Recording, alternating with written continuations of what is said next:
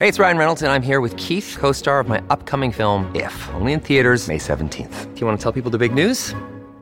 All right, I'll do it. Sign up now and you'll get unlimited for $15 a month and 6 months of Paramount Plus Essential Plan on us. MintMobile.com/switch. Upfront payment of $45 equivalent to $15 per month. Unlimited over 40 gigabytes per month. Face lower speeds. Videos at 480p. Active Mint customers by 531.24 get 6 months of Paramount Plus Essential Plan. Auto renews after 6 months. Offer ends May 31st, 2024. Separate Paramount Plus registration required. Terms and conditions apply if rated PG. Hello, everybody. This is Marshall Poe. I'm the editor of the New Books Network. NBN listeners like to read books and buy them. So we thought we'd tell you that right now, our friends at Princeton University Press are having a remarkable site-wide sale. You can get 50% off books, including ebooks and audiobooks, with the code 50, F-I-F-T-Y, at checkout until May 31. You can save some real money on Princeton University Press books. I encourage you to go there and check it out. Welcome to the New Books Network. Hello, everyone, and welcome to New Books in Anthropology, a channel on the New Books Network. I'm Reagan Gillum, a host on the channel, and today I'm talking with Dr. Theodore Cohen, who is the author of the book Finding Afro-Mexico, Race and Nation After the Revolution, published by Cambridge University Press. Dr. Cohen, welcome to the podcast. Thanks, and thank you for having me today. Yeah, thank you so much for coming, and I'm really looking forward to talking about your book.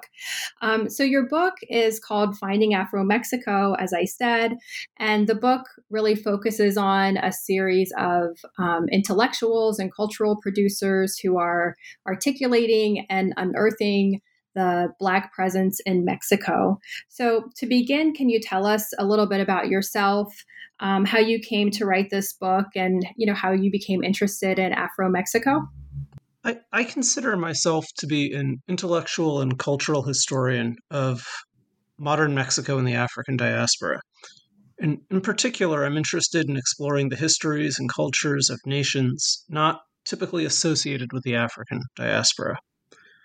By looking at regions where Blackness is not as visible in society, culture, and history, I feel like we could more thoroughly consider how diasporic methods and theories are practiced and what limits they might have. After all, where Blackness is more elastic, the racialization of culture, space, and nation is more pronounced, or at least I think so.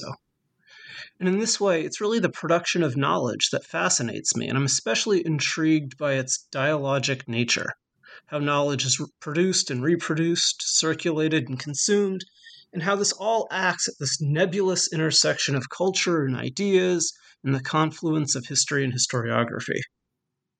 Now, this, of course, is much more evident to me now, after I've researched and written Finding Afro-Mexico.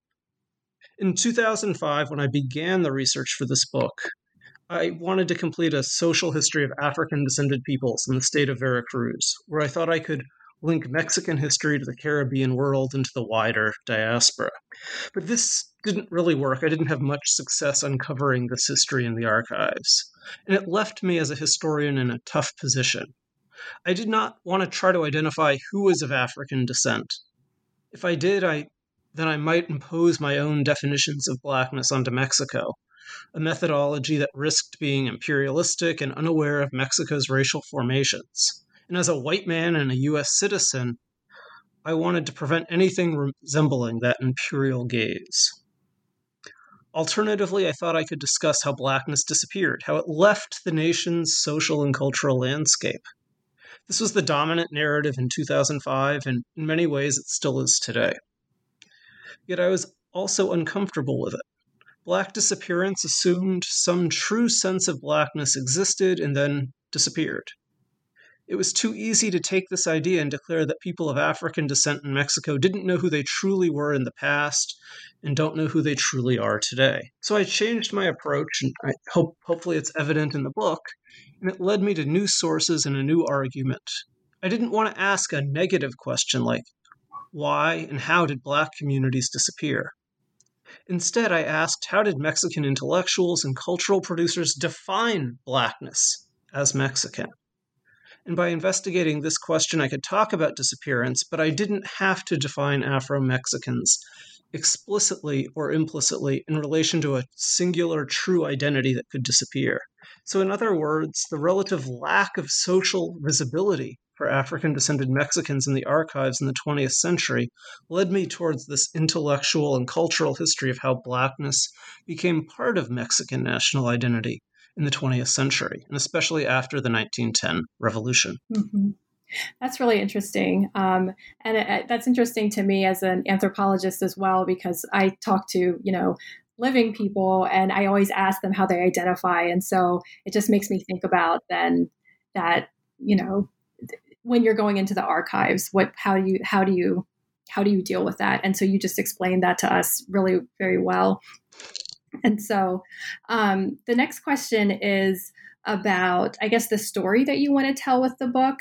And so I became introduced to Afro-Latin America in a class that I took in college at the University of Virginia, and it was a history of race and ethnicity in Latin America. And we learned about Vasconcelos when we talked about Mexico. And the course, it was gave us a variety of different countries.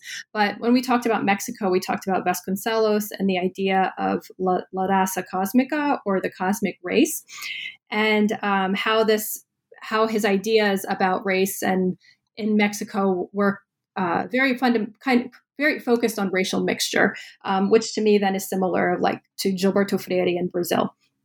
And so this is probably one of the most visible theories of race and nation in Mexico. Yet you want to tell a story that seems to be more complex in thinking about Blackness and nation, that maybe moves us beyond Vasconcelos. And so what kind of story are you trying to tell about Afro-Mexico, and what interventions did you want to make? Well, first of all, I'm so glad you brought up Jose Vasconcelos. And interestingly enough, we both kind of, sounds like, got exposed to these discussions and these debates through his La Raza Cósmica. It was the same thing for me as an undergrad. Mm-hmm. So I know exactly what where this question is coming from, and it's really sat with me before I even thought of going to graduate school. In the U.S., I feel like Vasconcelos has blossomed into this point of departure for most studies of Mexico's African heritage. And I have this sneaky suspicion, I'm not 100% sure, but there's a pretty simple reason for it. His polemic, The Cosmic Race, discusses the U.S. a lot, and the introduction has been translated into English by Didier Hayen. And these two facts alone make him accessible and relevant to U.S. audiences, and great for undergraduate courses like yours and mine. Mm-hmm. But when I was reading him, some as an undergrad, more so once I got to graduate school, is that what caught my attention is that he wrote very briefly about Mexico's African heritage, when that Mexican history class that I took in college really didn't otherwise address the diaspora. And I wondered why. And by graduate school, I started to notice a pattern. Many scholars, especially in the U.S., critiqued his conception of Blackness and racial mixture for being racist, which it certainly is. I'm not trying to resuscitate it in any way. Yet I wondered why intellectuals like him would be critiqued for discussing Blackness in Mexico when so few Mexicans chose to do so. And this led me to ask if Vasconcelos and his racist or awkward or uncomfortable reinterpretation of 19th century racial hierarchies was the most coherent or even the most important construction of Blackness in Mexico after the 1910 revolution. And after doing more research in the archives and reading outside of it, I decided that I wanted to write a history that centered on the few people who truly were interested in exploring Mexico's African heritage. And there were two in particular, anthropologist Gonzalo Aguirre Beltran and local City of Veracruz poet and chronicler Francisco Rivera.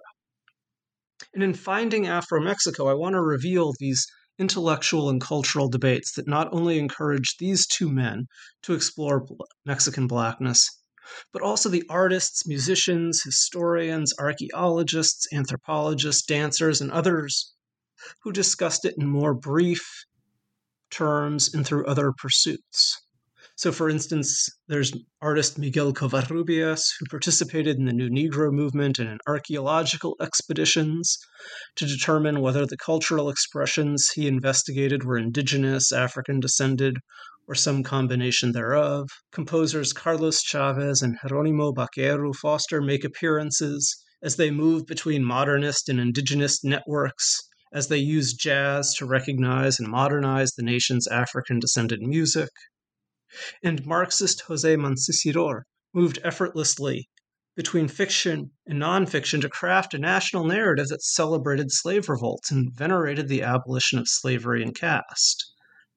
And so the story I want to tell in this book is how Blackness came to be part of Mexican national identity, how it became culturally visible and eventually socially visible as it moved across cultural expressions and disciplinary methods in different political projects and generations of Mexican history.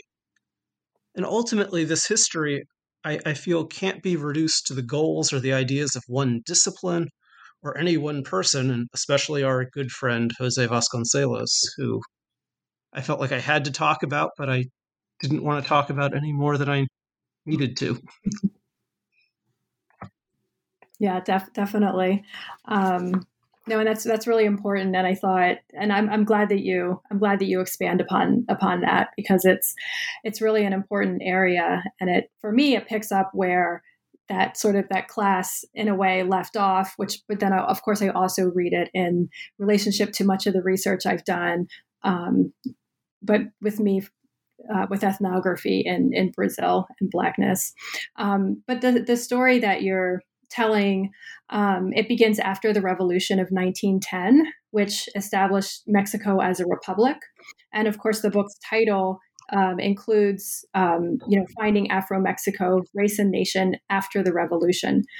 So how did Blackness play into this refashioning of Mexican national identity and come into the formation of the Mexican Republic?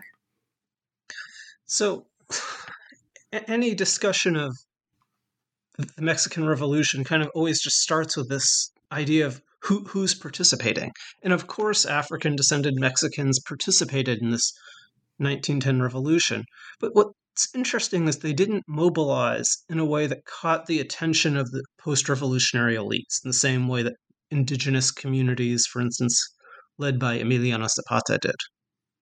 And so as a result, the way I kind of conceptualize how Blackness was refashioned was by thinking about how it first and foremost lived among abstractions as a way to cast a positive light on Mexican racial formations and on the post-revolutionary project more broadly. No one had to write about this. But what that's important for us to keep in mind then is it means that any discussion of Blackness was really a radical act pushing those boundaries of Mexican nationalism. And so Blackness came to be part of post-revolutionary nation formation through a larger project really made famous by anthropologist Manuel Gamio in his 1916 book Forjando Patria, Forging the Nation. And in it, he argued that the state needed to study and understand all the peoples in the nation if the new state, after the revolution, was going to rule benevolently and integrate everyone into a new democratic society. And this created a space for anthropologists, composers, historians, and anyone else with any ethnographic or historical proclivities to travel across the country and to study all of the nation's peoples and cultures. And in doing so, these post-revolutionary nationalists uncovered the histories and cultural expressions of people of African descent in Mexico. And they found these histories and they noted the culture, how the contemporary cultural expressions had origins in the colonial period. For instance, with the popular Mexican song La Bamba. Or in the 1930s, Marxist historical materialism took hold of many of the left-leaning intellectuals across Mexico. And we typically think of this dimension of post-revolutionary cultural politics in relation to murals painted by Diego Rivera and Jose Clemente Orozco and David Alfaro Siqueiros. But it was a larger movement than them in what they painted. And Marxist cultural politics also celebrated Mexico's insurgent tradition, in part to explain that 1910 revolution that had just taken place. So, for instance, Jose Mancisidor, a historian, studied and feted Gaspar Yanga, an Angolan who led a slave revolt and established arguably the first free black community in the Americas at the beginning of the 17th century. And Mancisidor placed Yanga as the first of a revolutionary quartet that symbolized all of Mexican history, a pantheon that continued with African-descended independence-era leader Jose Maria Morelos, and then with Benito Juarez, and most recently with Emiliano Zapata from the Mexican Revolution.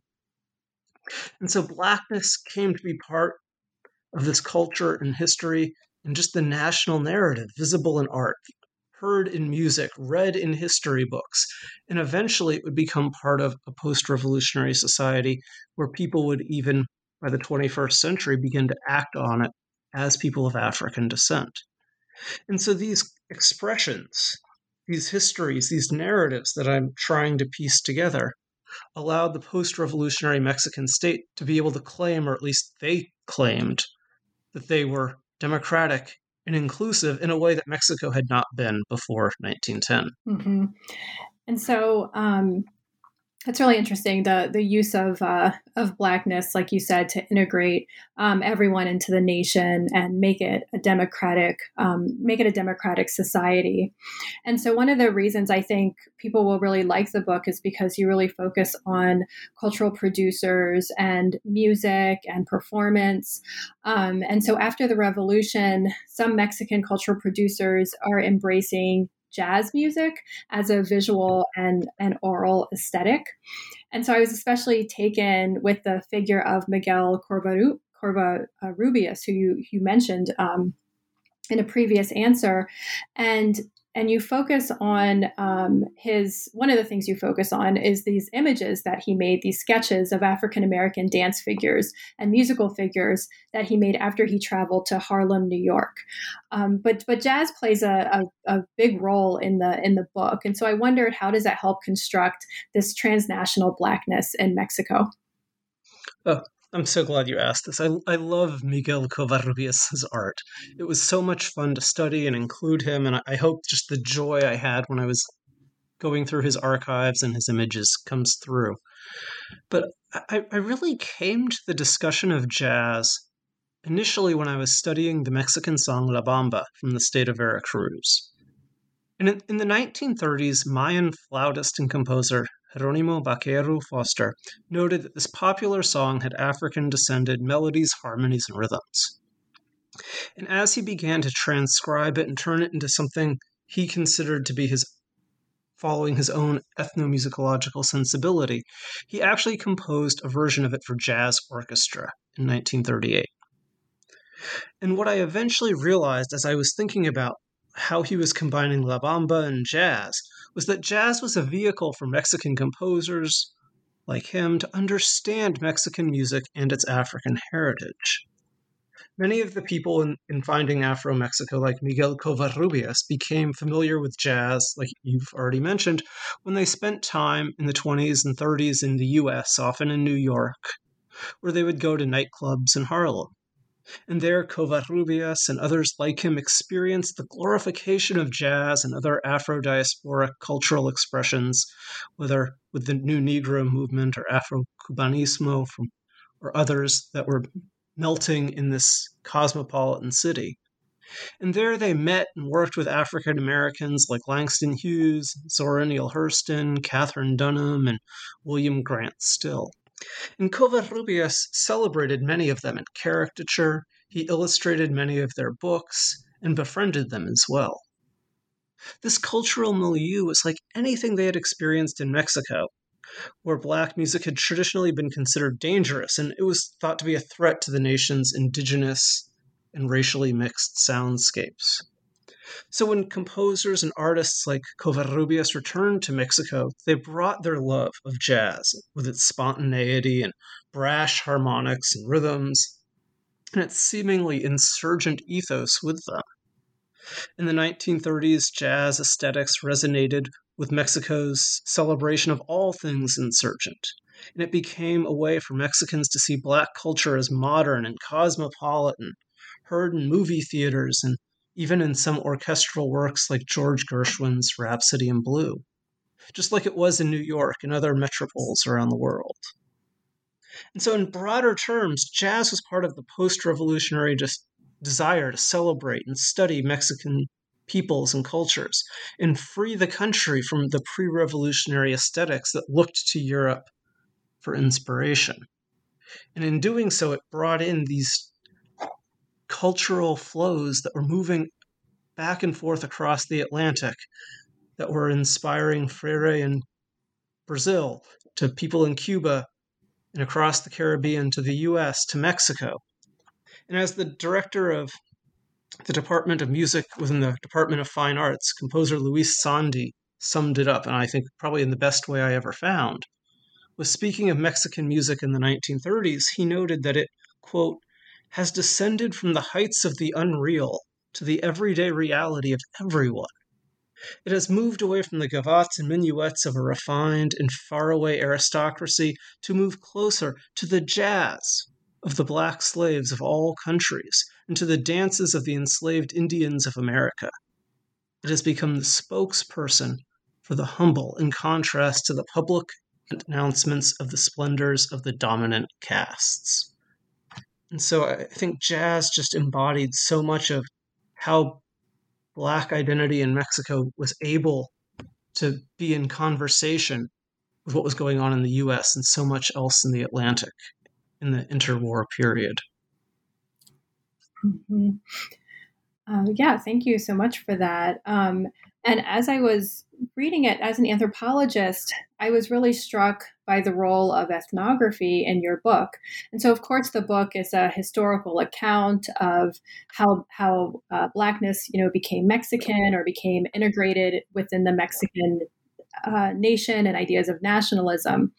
But you also have this figure of Melville Herskovits, who plays a role in the book, and his interactions with Gonzalo Aguirre Beltran, who you mentioned earlier, who's a Mexican ethnographer of Black culture. And Aguirre is also central in developing Afro-Mexican studies in Mexico. And what was the relationship between Herskovits and Aguirre, and what is the role for you of ethnography in finding Afro-Mexico? In a lot of ways, I think ethnography is really at the core of what most of the people I study were doing, even if they weren't trained ethnographers, is they were really going around the country and thinking about what are people doing and what are their cultural expressions and how do we understand them and how do we locate them in a specific place. But what's interesting is in comparison to many of the countries in the Americas that we typically associate with the African diaspora, Mexico came to the study of its African heritage a little later, really during and after the Second World War. At the time, Mexican scholars were really, in response to the horrors in Europe and in Asia, beginning to ask whether the nation had an African heritage, even while some were still doubting the legitimacy of that very question. And so that context has to sit in our minds as we think about Herskovits and Aguirre Beltran. And so, for instance, in 1945, Remy Bastien, a Haitian anthropology student in Mexico, was even complaining to Melville Herskovits that most Mexican ethnographers just don't even know what they're talking about when it comes to African-descended peoples and cultures. And by that point, in the 1930s and 40s, Herskovits was, as we all know, becoming one of the leading, if not the leading figure in the comparative study of African cultural retentions in the Western Hemisphere. In Mexico, Gonzalo Aguirre Beltran was, at Manuel Gamio's suggestion, beginning the first historical study of Mexico's colonial African enslaved population, an archival research project that would in 1946 become his first book, La Población Negra de México, the Black Population of Mexico. And Aguirre Beltran initially wanted to conceive of this work, and he researched it really without any reference to research in any other country in the Americas, something that would eventually very much dismay Melville Herskovits. But since Mexico was this undiscovered, really big country when it comes to the African diaspora at this point, Herskovits was interested in it, and he caught wind of Aguirre Beltran's research and wanted to work with him, because Mexico was not yet part of this comparative analysis for Herskovits. So he brought him Aguirre Beltran to Northwestern University with a Rockefeller Foundation grant for the 1944-45 academic year. And really there, Herskovits took on the role of mentor, sending Aguirre Beltran across the U.S. to see the diversity of African-American cultural and intellectual life. Most importantly, Herskovits challenged Aguirre Beltran to read the histories and ethnographies of African-descended peoples in the U.S., and Cuba, Haiti, Brazil, and throughout the Americas. And this gave Aguirre Beltran the tools to trace African cultures back to Africa and to engage in that comparative, what we might now call transnational history that Herskovits made so famous. And this gave him the ability to apply Herskovits' methods and theories to Mexico and really establish in the 40s and 50s and into the 60s the ethnographic and historical foundations for the field of Afro-Mexican studies as we understand them today. Mm-hmm. And so another one of Herskovits's, I guess, maybe students that you have in the book is Katherine Dunham. And she's, of course, she studied anthropology, and she particularly studied dance throughout the African diaspora. And as anthropologists, I think we're accustomed to thinking of her in the Caribbean, like in Haiti, and learning dances from those places. But you situate her for us in Mexico with the performance of La Bamba. And she's also, presenting her research in Haiti for Mexican audiences, and she's visiting Veracruz. And so she's an example of your use of performance to talk about the elaboration of Blackness in Mexico. And so what does Katherine Dunham and performance do for the Afro presence in Mexico? That's a great question. I think Dunham performs, and her performances kind of serve two main roles in finding Afro-Mexico. First, her performances were really celebrated every time she came to Mexico in 1947, and then when she returned in 1955. And so this helps us see a window into how Mexicans, including artists like her friend Miguel Covarrubias, embraced African-American and Afro-diasporic cultural expressions. And so that transnational worldview that we've already been talking about with jazz, she's very much filling and continuing that role in the post-war period. And so she arrived in the summer of 1947 in Mexico City amid a flourish of African-American performers that decade, which also included some other notable names like Marian Anderson and Pearl Primus. And I think what's important here is that we can see Mexico's embrace not just of Dunham, but of African-American performers more generally, especially since African-descended Mexicans were not in the spotlight. And so this African-American presence demonstrates how Mexicans saw Afro-diasporic culture and celebrated it as a way to reject racial segregation and to celebrate Black aesthetics and politics. And so newspapers celebrated the beauty of Marian Anderson's Black spirituals and the outpouring of emotion that she was able to achieve in song. With Katherine Dunham, newspapers praised her as a trained ballerina and as an ethnographer in tandem, so very much emphasizing some of that interdisciplinarity that I think is so key to the textures that I'm trying to unravel in the book. She graced magazines and newspapers which affectionately called her La Catarina, and writers celebrated how she proudly claimed and performed the art of a misunderstood race. And artists like Covarrubias drew her in caricature, sent her photos, invited her to their homes, and even toured the country with her.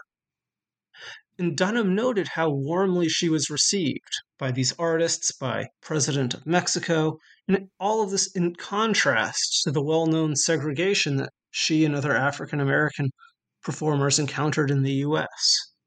And this contrast was so critical for Mexicans who acknowledged the racial aspects of her performances and her aesthetics, but who believed that art should be judged by the art, not by the performer, and especially not by the performer's race. And so she really allowed, through her performances, that dimension of Mexican racial nationalism to come through.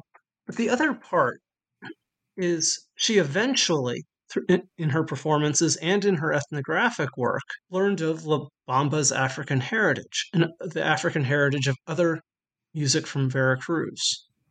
And after she left in the fall of 1947, she began to transform Veracruz's music into a ballet called Veracruzana that she would eventually perform on Broadway and around the world, and including in Mexico when she returned in 1955.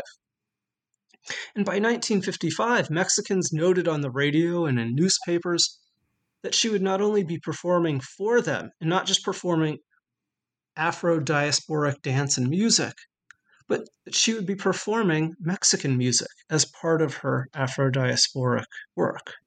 So in other words, her performances brought many of these cultural expressions and ethnographic observations that I studied to life, and she made them ready to be consumed in Mexico and globally. And thus she solidified Mexico's place in the African diaspora, and in a very concrete way, the African diaspora's place also in post-revolutionary Mexico. Mm-hmm. And so as we've been talking, we've mentioned a variety of different figures, some of whom, are African Americans. And we've talked about Katherine Dunham. You also mentioned the name of Langston Hughes. And then you've also mentioned Yanga, who was a Afro-Mexican early person who established a free community. Right. And so I was struck by the fact that Afro-Mexico is not only African descendant people in Mexico or, say, descendants of enslaved people in Mexico, which is what I initially thought, it would be. But it includes African Americans, the Caribbean, Cuba, Haiti. So there's a variety of different influences, as we've also talked about. And so was this one of your aims for the book, to expand the boundaries of Blackness in Mexico? It is, and it also wasn't. So I kind of feel like my answer is yes and no here. Mm-hmm. I always wanted to connect Mexico to the larger intellectual and cultural networks of the African diaspora. And that was in many ways how I began to conceive of this project, and this is where the literature that I found to be the most useful was when I began. And in particular, I first used Melville Herskowitz's archives at Northwestern University to examine his correspondence with Aguirre Beltran. And everything in some fashion kind of extends out from that first step. So in really broad terms, I really didn't want to isolate Mexico from the rest of the diaspora, so that scholars of Mexico who might not be looking in these transnational spaces that I am would see the importance of the diaspora for Mexican society, but also so Afro-diasporic scholars who might be more familiar with Langston Hughes or Melville Herskowitz would then think, maybe I do need to look to Mexico. But ultimately, I discussed African Americans, Cubans, Haitians, not really to think about how African Americans became Afro-Mexican or Haitians became Afro-Mexican in that literal sense of informing Afro-Mexican identity and culture, but rather as a way to help place Mexican cultural expressions in a larger transnational and sometimes even global context. And so everything, at least I hope, in finding Afro-Mexico kind of in one way or another goes back to how Mexicans understood that colonial era enslavement of Africans and how they made those legacies relevant after the 1910 revolution. But in doing so, I hope that Cuba, the Caribbean, Haiti, Africa, Brazil, the US, all of those places are also making a key contribution to the conception and the history of what is and who is Afro-Mexico. Mm-hmm. That definitely does that. And so you just mentioned that you started in Melville Herskowitz's archive. And so my next question, I was going to ask you about the researching and writing of the book.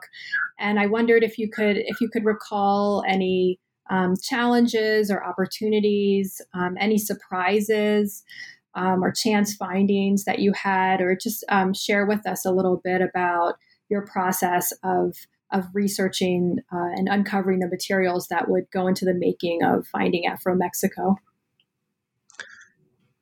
So I think the most challenging part of my research was that I was entering a topic that was really defined by racial erasure, and really by the trope of Black disappearance. And so most scholars assumed that because Mexicans did not construct Blackness as it was articulated in the US or Brazil or other parts of the diaspora, that it was silenced or erased. And it seemed that there was this tacit assumption that Black social invisibility begat a Black archival invisibility. And so when I began my research, unsurprisingly, I found in Mexico no archival folders or boxes dedicated to Blackness in 20th century Mexico.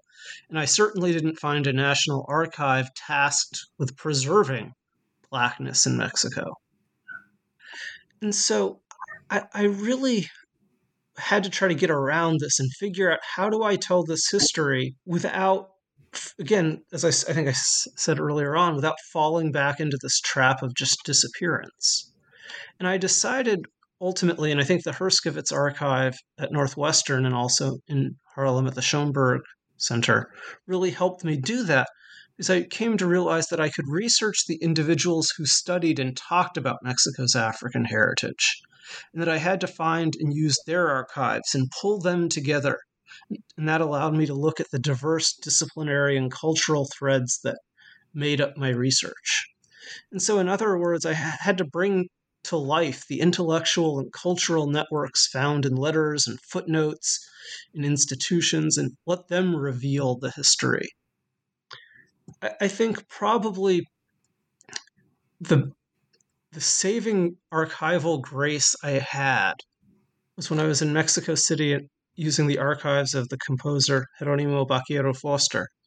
And he was an avid scrapbooker, and I had never thought of scrapbooking as being an archival shortcut. But looking through all of the stuff that he clipped out of newspapers and magazines, whether it was about what he wrote and composed or just about anything else, including Katherine Dunham coming to Mexico, gave me this rich historical and cultural context that allowed me to bring so much of what I do throughout the book to life in a way that I had never thought I could find. So I think that was really a chance finding, as you put it, that really just helped me with the book. And I think, and this is tangential to your question, but as a side note, I'm sure there are so many more references to African-descended peoples in Mexico's archives for the 20th century than I found, and especially people of African descent.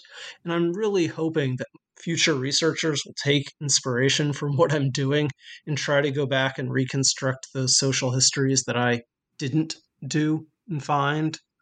And so I'm really hoping that there's another wave coming that can do what I was unable to locate, whether ethnographically or archivally.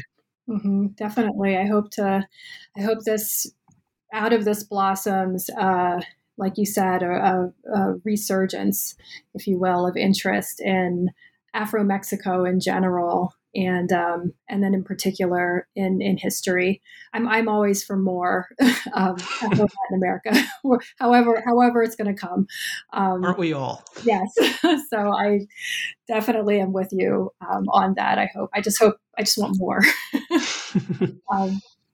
And so this takes me to the question, I guess, about how your book helps us understand what you think is the legacy of this material is. And I just wanted to share something where I was teaching a class on Afro-Latin America, and I had a student, this was who came up to me, and we were talking about Blackness in Puerto Rico, and the student said, Puerto Rico sounds like Mexico, except we don't have any Black people. And this was in about 2017 or so. And so I said, no, you do have Black people in Mexico. And we kind of went back and forth about it. And I gave them some references, but I said, no, there are Black people in Mexico.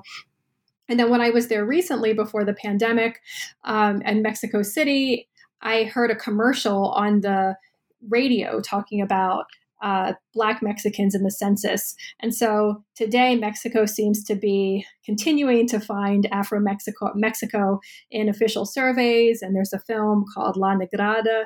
But I wondered, how does your book help us understand these current engagements with Blackness in Mexico? That's a really important question, and something that I try to bring out in the book, especially because so many of these surveys from 2015 and then the census from last year happened either just as I was finishing the research or for the census as the book was coming out. But I try to hint at this as I open the book and then also at the end. But throughout Finding Afro-Mexico, I break down racial visibility into 4 components: spatial, cultural, social, and demographic. And what I try to do and argue is show how Black spatial and cultural visibility set the stage for Blackness eventually in the 20th century to become socially visible and then quantifiable with demographic surveys by the 21st century. And so in the decades after the revolution, Blackness was most visible in regional cultural expressions like La Bamba and in local histories told by Marxist historians. And gradually into the second half of the 20th century, anthropologists like Gonzalo Aguirre Beltran and artists like Miguel Covarrubias began to trace that history and connect it with these regional expressions. And that allowed people in those regions where there was the enslavement of Africans and where there are African-descended cultural expressions to have some feeling that, hey, maybe I have African ancestry. And so this ethnographic and cultural process helped make Blackness visible in Mexican society. And then with that, the residents along the Costa Chica of Oaxaca and Guerrero and in the state of Veracruz could then utilize these identities for their own political and social benefit to negotiate with the state. And so with that social visibility and that racial consciousness, they were able to then be counted demographically, just like the federal government did on the Intercensual Survey in 2015 and on the national census in 2020, when more than 2.5 million people identified as being Black, Afro-Mestizo, or African descended. And so I really hope that my book is providing that intellectual and cultural history that helps us understand how we get to this current moment. And when we have these engagements through film and politics about what Blackness signifies in contemporary Mexico. Mm-hmm. No, it definitely does that. It came at just the right moment, I think, when we're really seeing this again, this visibility of Blackness in Mexico and in Latin America in general. And so now that the book is out, what projects are you working on now, or what projects do you have on the horizon that you're currently engaged with? So in a lot of ways, I see my next book project continuing these questions that I've been asking and we've been talking about today. But I'm thinking I'm going to try to invert them and focus a little more on the U.S. and a little less on Mexico. And so at the end of Finding Afro-Mexico, I include a map from a section of the Black nationalist magazine, The Black World. And this map was used in the early 1970s, and it demarcates the Black world as they understood it. And for the Americas, only 2 countries were not included, Mexico and Canada. And as I think about this map, especially since I sent the book off to the presses, I started to think about the Underground Railroad in the U.S. before the Civil War, when Mexico and Canada symbolized the international sites of Black freedom, and were therefore parts of the racial geography of the Black radical tradition. Yet this map from the 1970s has taken Mexico and Canada out of that Black radical tradition, out of the Black world.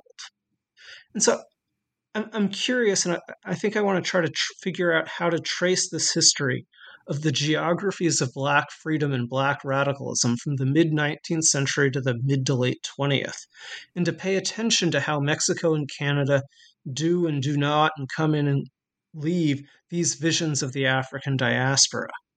and to see what their eventual departure, so to speak, from the diaspora means for the politics and theories of Black liberation and racial liberalism and decolonization, civil rights, and more broadly. Great. So we will be on the lookout for that work. So I've been speaking with Dr. Theodore Cohen, the author of Finding Afro-Mexico, Race and Nation After the Revolution, published by Cambridge University Press. Thank you so much for writing this book, and thanks for talking about it and sharing it with us here on the podcast at the New Books Network. Well, thank you for having me.